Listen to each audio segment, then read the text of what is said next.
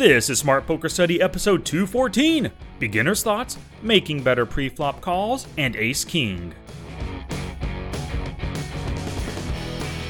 In last week's episode number 213, I discussed my profitable results from playing in the 14th annual live tournament Turkey Shoot.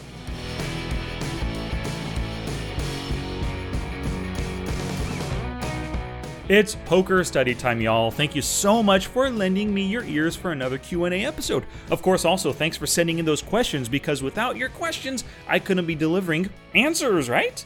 So it's going to be a good one today with some great questions and my equally great answers, if I do say so myself. But first, I want to talk about something that I really enjoy. You guys have heard me on the podcast, you've read my books, and you know that I really like quotes. Quotes from authors, philosophers, people in the movie, and rock and roll businesses. So I have a quote on my desk right now from Henry Rollins, and he said this, if I remember right, I picked it up from a Joe Rogan interview, or a Joe Rogan podcast where he interviewed Henry Rollins. Here's the quote: "I don't have talent, I have tenacity. I have discipline, I have focus."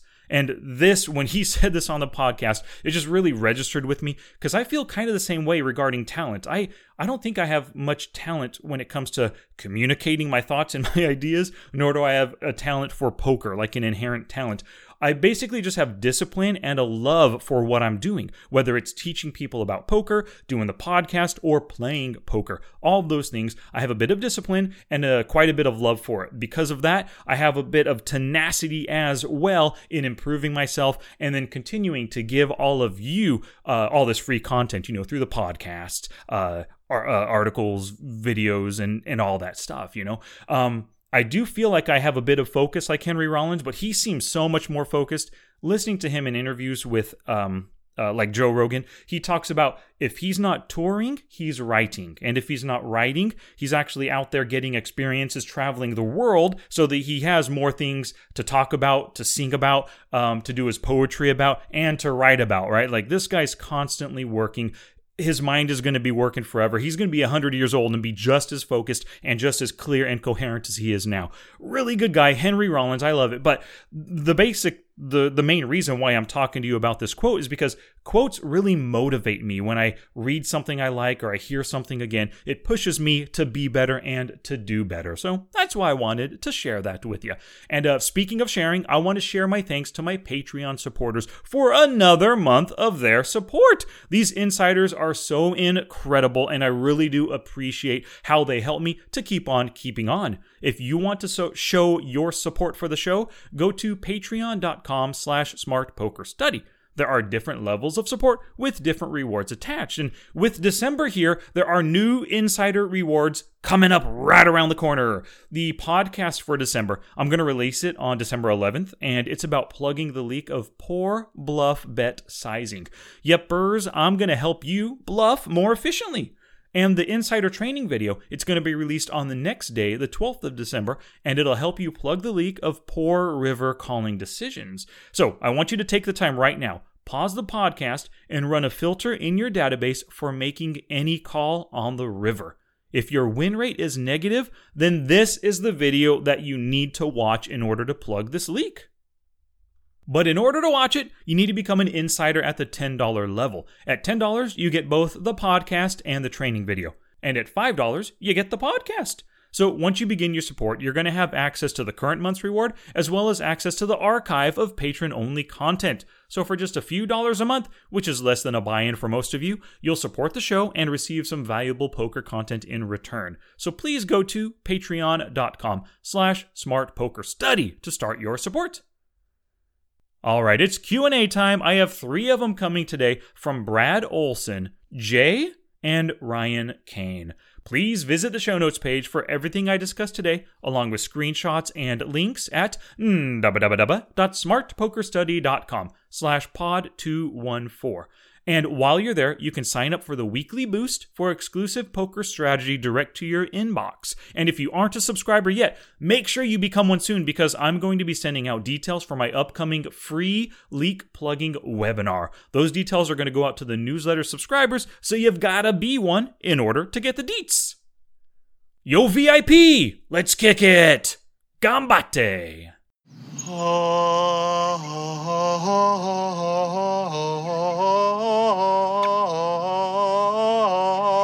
Alrighty then. So question 1 today is about what beginners should think before entering a pot. And the question comes to us from Brad Olson. Here's what Brad said. One thing I am starting to notice is that as a beginning player, I am not as positionally aware as I should be. Sometimes I will see a decent flop under the gun and start betting on instinct without thinking things through. When I'm on the button, it's a lot easier as I see the action folding in front of me. How can I keep my head in the game and be more aware of where the button is during online play? Alrighty, well, thank you for the question, Brad. And this is a great question because it's a common problem for beginning players, right? There's so much information being thrown at you with every single hand dealt, it's hard to keep focus. And actually, I made a YouTube video specifically about this that was released earlier this week. You can find it on my YouTube channel, and I also embedded it in the show notes page for today. And hey, while you watch the video, please subscribe to my channel and also ding that bell so you get notified of every video that hits those YouTube airwaves. So, Brad, here's what I want you to do. In your next 5 play sessions, ask and answer this question before you enter any pre-flop pot. What situation am I likely to face on the flop? Now, there are 4 factors that you should factor into your answer. The first one is your relative position. The second one is the likely opponents. The third factor is the pot size. And the fourth is how your range compares. Let's look at an example right here. You are considering a 3 big blind open raise from the cutoff with Queen Jack suited. Maybe the button is a nit, the small blind is a passive player, and the big blind is a nit, and everyone has full 100 big blind stacks. So to answer that question above, remember, what situation am I likely to face on the flop? You could say something like, well, I'll be in position on the flop versus a weak passive player with a deep enough stack to get good value out of my stronger range and decent holding. So this sounds like a pretty decent situation to be in, right? Queen Jack suited in the cutoff, the button folds a lot, the big blind folds a lot, and the small blind is passive and is likely to call. Great! On the flop, in position, Queen Jack suited versus a passive player. Money making for sure. Now here's a second example. Let's say it's the same situation that I just mentioned, except all 3 players love to call and see flops. So you're in the cutoff with Queen Jack suited. The button, small blind, big blind, all love to call. Here's your answer to the question. Oh, first the question, and then the answer to it. What situation am I likely to face on the flop? My answer? I will be in the middle of 3 other weak passive players. It's going to be hard to bluff these 3 off of the flop, so I might end up just folding with this speculative hand if I hit nothing at all.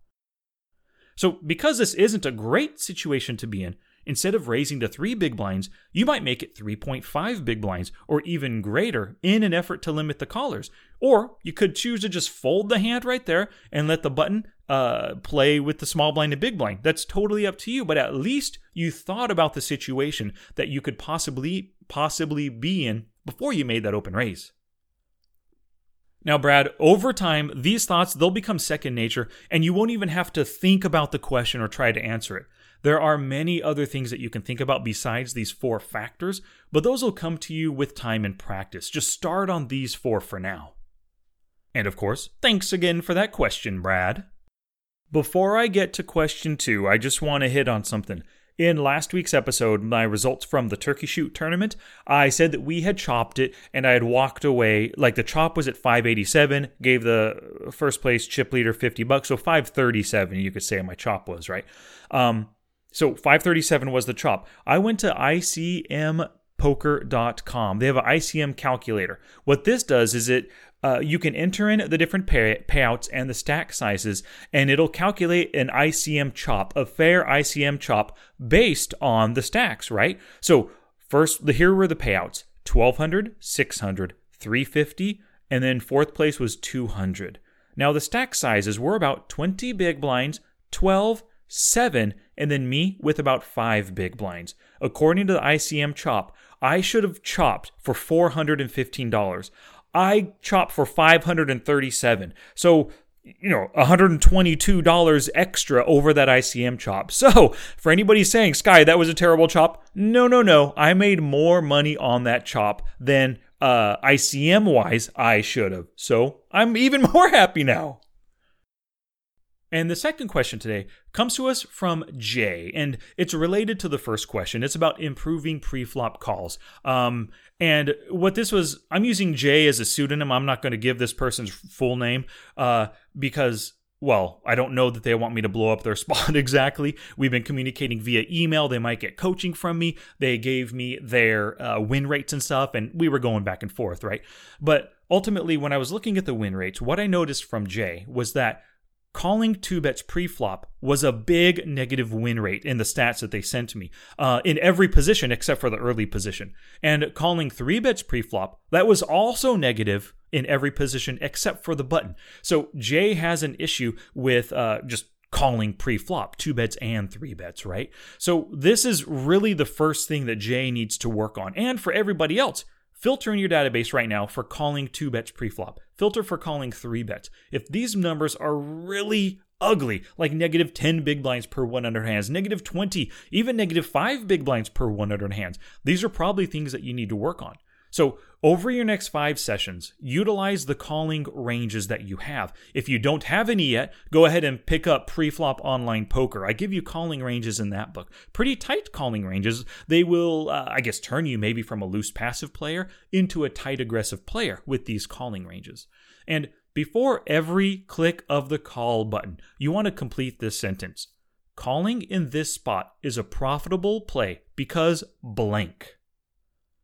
Now, from the prior question, you could simply answer the question, what situation am I likely to face on the flop?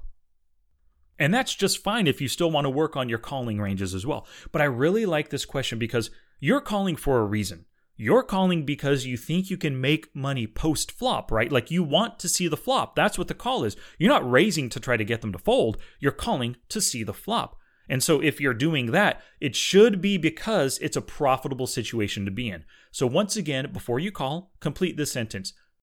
Calling in this spot is a profitable play because blank. Now, you don't have to come up with a completely mathematically sound or like an infallible argument that a coach couldn't pick apart or another player couldn't pick apart, right? You just have to complete the sentence with any logical answer before you click call. Now, for a lot of beginning players, it might be pretty difficult to come up with a valid reason, right? But the more you practice this, the better your answers are going to become. So, here's a good way to complete the sentence.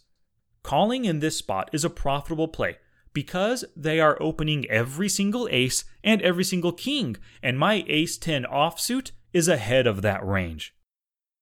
Makes sense to me, right? Totally valid reason to make a call. Here's a bad reasoning. Calling in this spot is a profitable play because, I don't know. I just don't want to fold my big blind. Now, that's pretty darn obviously not a valid reason, right? So, because 2-bet calling and 3-bet calling is so unprofitable for Jay and for a lot of you, you must work on the situation. As you play over the coming weeks, over the 5 sessions this week, over the 10 sessions this next 2 weeks, you want to create 2 tags in Poker Tracker 4. The first tag will be called No Call Preflop. And the second tag, go ahead and name it Called Preflop. Now, you want to use that first tag, No Call Preflop, every time you think about calling, but you complete the sentence and you realize, hey, this is not a good spot to call. Go ahead and tag that hand with No Call Preflop. Now, the second tag, Called Preflop, use that tag when you made the call. So in your next day, in your next study session, pull up the hands with those 2 different tags and review them. You want to take the time off the felt to justify your decisions. And write down the reason for every call or every fold in your poker journal. And hopefully at the end of the week, you might have like 50 lines written down, 50 reasons why you called or didn't call. Because hopefully you've tagged and reviewed at least 50 hands. Here are some examples of things that you could have written after you reviewed the hands or as you reviewed them. Maybe things that you wrote down in your poker journal. I called because I ended the action in the big blind and my hand plays well post-flop. Yeah, that's valid. Maybe you said, I called to set mine with greater than 20x implied odds. Totally, that works for me too. Maybe another line in your journal was, I didn't call because I didn't want to go 5 ways to the flop with Jack 8 suited. Sounds good to me. And here's another possible line in your journal. I didn't call because the cutoff and button are very aggressive and they love to squeeze from those positions. So calling is less profitable than raising in general. So hopefully by the end of your studies, you'll have more sentences that begin with I didn't call than you have sentences that begin with I called. Today's podcast is brought to you by Audible. Get a free audiobook download and a 30-day free trial at audibletrial.com/smartpokerstudy. They have over 180,000 titles to choose from, both fiction and nonfiction.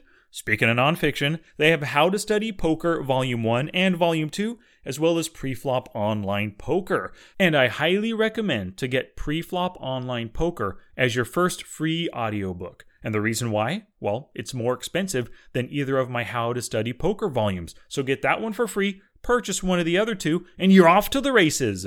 So once again, get your free trial and free audiobook by going to audibletrial.com/smartpokerstudy.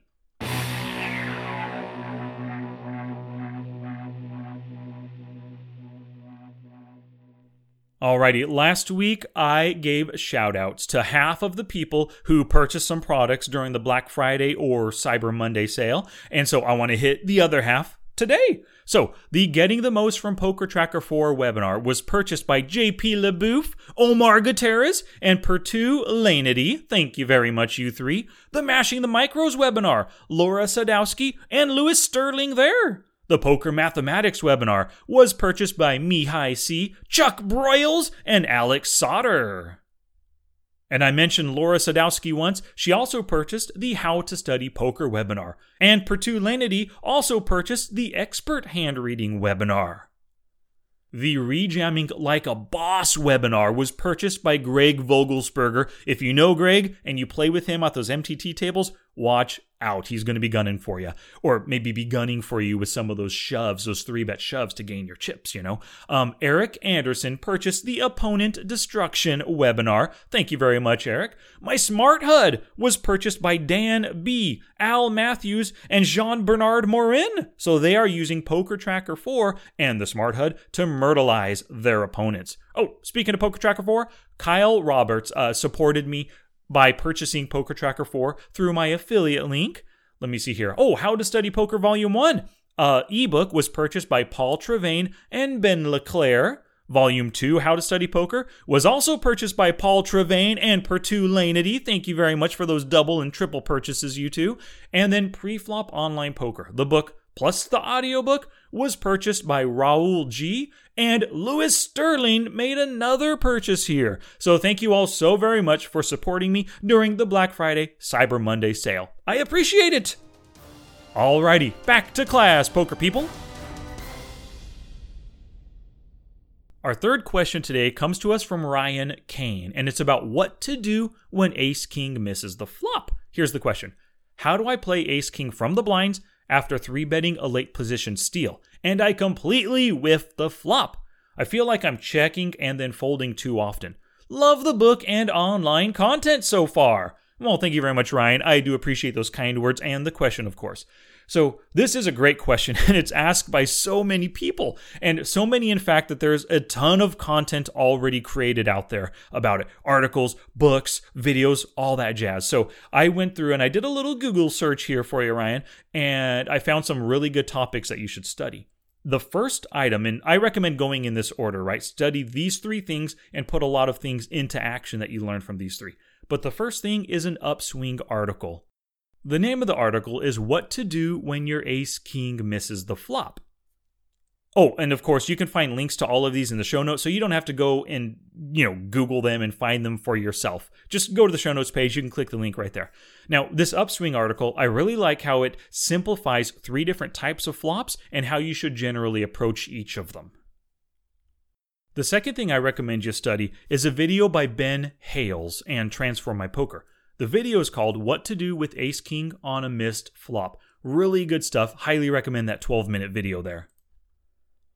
And the third piece of content I recommend is from splitsuit.com, and it's called How to Play Ace King When It Misses. Now, this last one from Split Suit, it goes super deep and detailed. And if you like it, you might want to maybe consider getting Split Suit's latest book. It's called Optimizing Ace King, and there's a link right there on the show notes page for it as well. Now, I recommend studying these 3 items and taking notes, then come up with strategies that you can practice in game. Putting what you're learning into practice is the most important part. So study those for sure, but I also want to give you a little advice right now, Ryan. First off, pre-flop, okay? Your question revolves around post-flop play, but every hand starts pre-flop, so that's where you should always begin analyzing a situation. So first, just about Ace-King, the hand itself. I've trained myself to look at Ace-King as just having an ace and a king. Too many players, they see this hand and dollar signs start flashing in their heads. You don't want to allow your expectations of making money to suddenly skyrocket when you look down at Ace King. And then you said in situations where you made the 3-bet, right? Well, before you make that 3-bet with Ace King, you need to know what you're trying to accomplish with it. This is not a hand that needs to be 3-bet every single time. It can definitely be a good calling hand because it's ahead of most cards that your opponent is open raising with. And it can be a very good hand to call with, especially when you're in the big blind and your call ends the action, and then being heads up with Ace King in a 2-bet pot, it really is a great spot to be in, even though you are out of position. So before you click raise on a 3-bet, you need to ask yourself, how will my opponent respond? If you think they're folding most of the time, that's great. You just made 3.5 big blinds or more with a very simple 3-bet right there. Now, if you think they're going to call, prepare yourself for post-flop play. You want to ask some questions like, how does your opponent play the flop versus a C-bet when they are in position? And are they capable of calling here pre-flop solely with the intent of betting once you check? And what 3-bet calling range will this opponent have? Another thing for you to think about, Ryan, is what is your C-bet stat in 3-bet pots? Maybe your opponents, they utilize HUDs, and they know that you are flop honest when you're out of position in 3-bet pots. So maybe they call every single 3-bet of yours pre-flop with the simple plan of taking down the pot as soon as you check the flop. And you can determine if you're flop honest or not if your C-bet is at 50% or lower for sure. Now, all these questions that I just mentioned, they're things that you should ask and answer in order to prepare yourself for post-flop play. And the answers to these questions, they might sway you to call instead of 3-betting with Ace-King pre-flop. So let's go post-flop now. Let's work with the idea that you 3-bet for a good reason and they still ended up calling, right? Now, here's something important to know about Ace-King. It only hits a pair 33% of the time on the flop. The other 67% of the time, it's simply 2 overcards that possibly have the potential for straight draws and flush draws depending on the board and depending on your hand, right? When you're dealt the Ace-King, don't have crazy expectations of 3-betting it, getting called, flopping top pair, and then getting 3 streets of value. More often than not, and this is really 2 out of every 3 hands, 66% of the time, you will find yourself missing the flop. So now that you know this, be prepared for it. So we're assuming here that you completely whiff the flop. This is one of the 67% of the time where you do not hit a pair. Now, any C-bet that you make is going to be considered a bluff C-bet, right? You ultimately want your opponent to fold right now when you do C-bet. There are 2 things you need to answer before you click the button. The first question is, will my opponent fold to a C-bet? So do things like take a look at their fold to flop C-bet when they're in position in 3-bet pots. You also want to consider the board and their range. And think about just the board itself, right? Extremely wet boards like 10-9-8 with 2 spades, that's pretty darn wet, and they're going to have a very good opportunity, or not a good opportunity, they're very likely, depending on their calling range, to hit some kind of piece of the 10-9-8 two-tone board, right? But maybe the board is dry, like Queen 7-3 Rainbow. Those are pretty hard to hit, so your C-bet is slightly more likely to work, and so maybe they're going to be folding more often on the Queen 7-3. So the idea is the wetter the board, the less likely they're going to fold, right? Now, let's say you determine, yes, they can find a fold on this board. The second question you need to ask yourself is, how much will I have to make it? you'll probably have to go at least half pot, maybe even anywhere from 2/3 to 3/4 pot. You need to remember, though, that it is a 3-bet pot, so it's a really large size, or the pot is really big out there. So take a look at the SPR, the stack to pot ratio. If your opponent has few chips behind and they're basically already committed, then your C-bet has a much less likely chance of working. But if you started with full 100 big blind stacks and you 3-bet to 9 big blinds, there's probably less than 20 big blinds in the pot. If they still have 90 big blinds behind, they aren't so committed yet, so that C-bet is more likely to work and gain the folds you're looking for.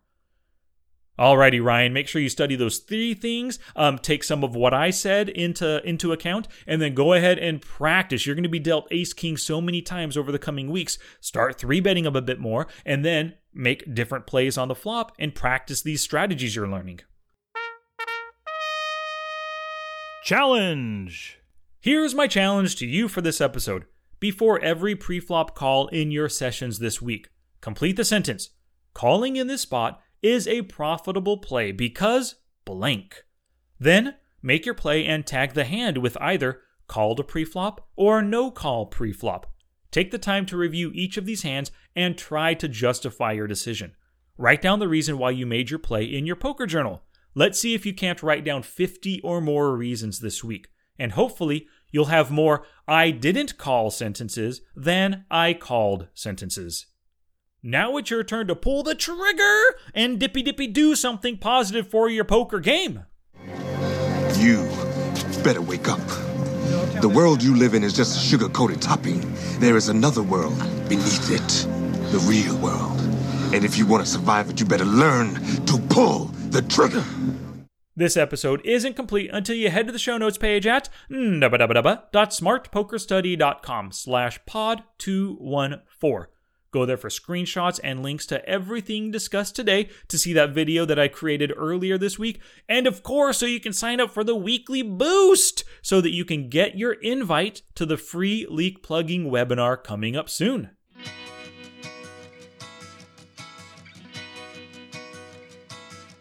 Thank you so much for listening today. If you haven't already done it, please subscribe and leave a review within your favorite podcatching app. This is the best way, other than that direct word of mouth, that you can help the show grow. If you can type or say the word Smart Poker Study, you can find me on Alexa, YouTube, Facebook, Twitter, Twitch, and Instagram. And if you have questions, I have answers. Send me an email, sky@smartpokerstudy.com. Word of mouth is the best advertising, so thank you very much for sharing the show with other poker people. Your sharing and caring helps us grow. Until next time, study smart, play much, and make your next session the best one yet.